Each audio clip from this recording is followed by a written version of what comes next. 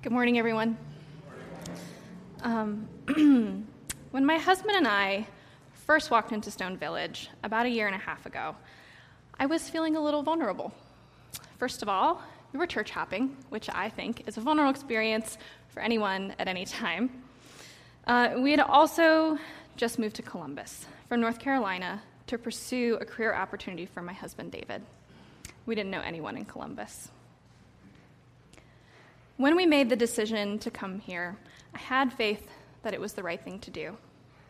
But I had no idea how difficult it would be at first. Once the dust settled on the move, I started to feel lonely and isolated. I wanted to be tough and independent, but I was homesick. I missed my friends, and I missed my parents, who still live in North Carolina. And I even missed my old job, which I had quit so that we could move. When I walked into Stone Village for the first time, I felt instantly welcome. People seemed genuinely happy that we'd showed up, but, without being too pushy or weird about it. I was also intrigued by how the worship service blended both traditional and contemporary elements. So we kept coming back. We started going to Bible study.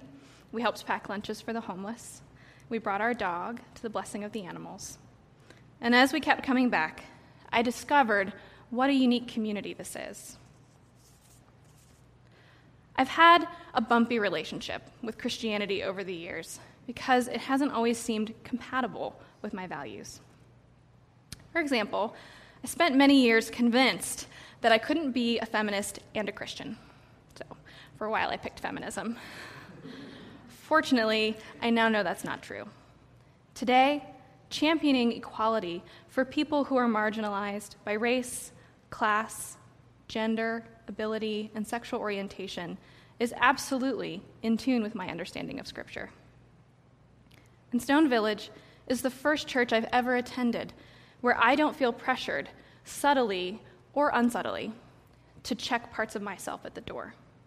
Here, I know I am accepted, period.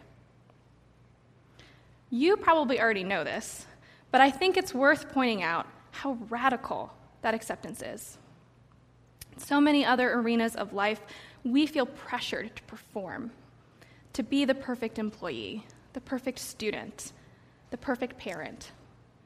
I personally struggle with falling into the trap of tying my sense of self-worth to my performance. Being unemployed last year was a rock bottom moment for me, because it made me realize that I was secretly ashamed of not having a job. And the experience also made me realize that perfectionism is a dangerous, slippery slope, because when we feel ashamed and judge ourselves harshly, the more likely we are to judge others. I'm so grateful that I was attending Stone Village when I hit that rock bottom moment of grappling with shame and performance. Coming here every week helped me climb out of that hole, because when I'm at Stone Village, my sense of worthiness and belonging is non-negotiable. I know that I am welcome at this table every Sunday, no matter what, because in this family, we strive to love and accept each other as God loves and accepts each of us. It is the foundation, the thing that allows us to do the work we do for each other and for the larger community.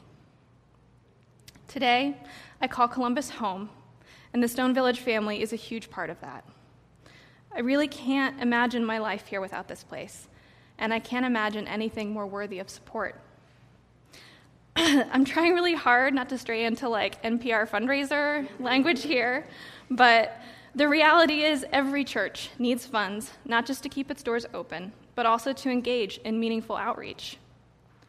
I hope that as you consider your pledge, you'll reflect on what our embrace of God's grace and radical acceptance means to you, and how we can share that acceptance with others as openly and as generously as possible. Thanks.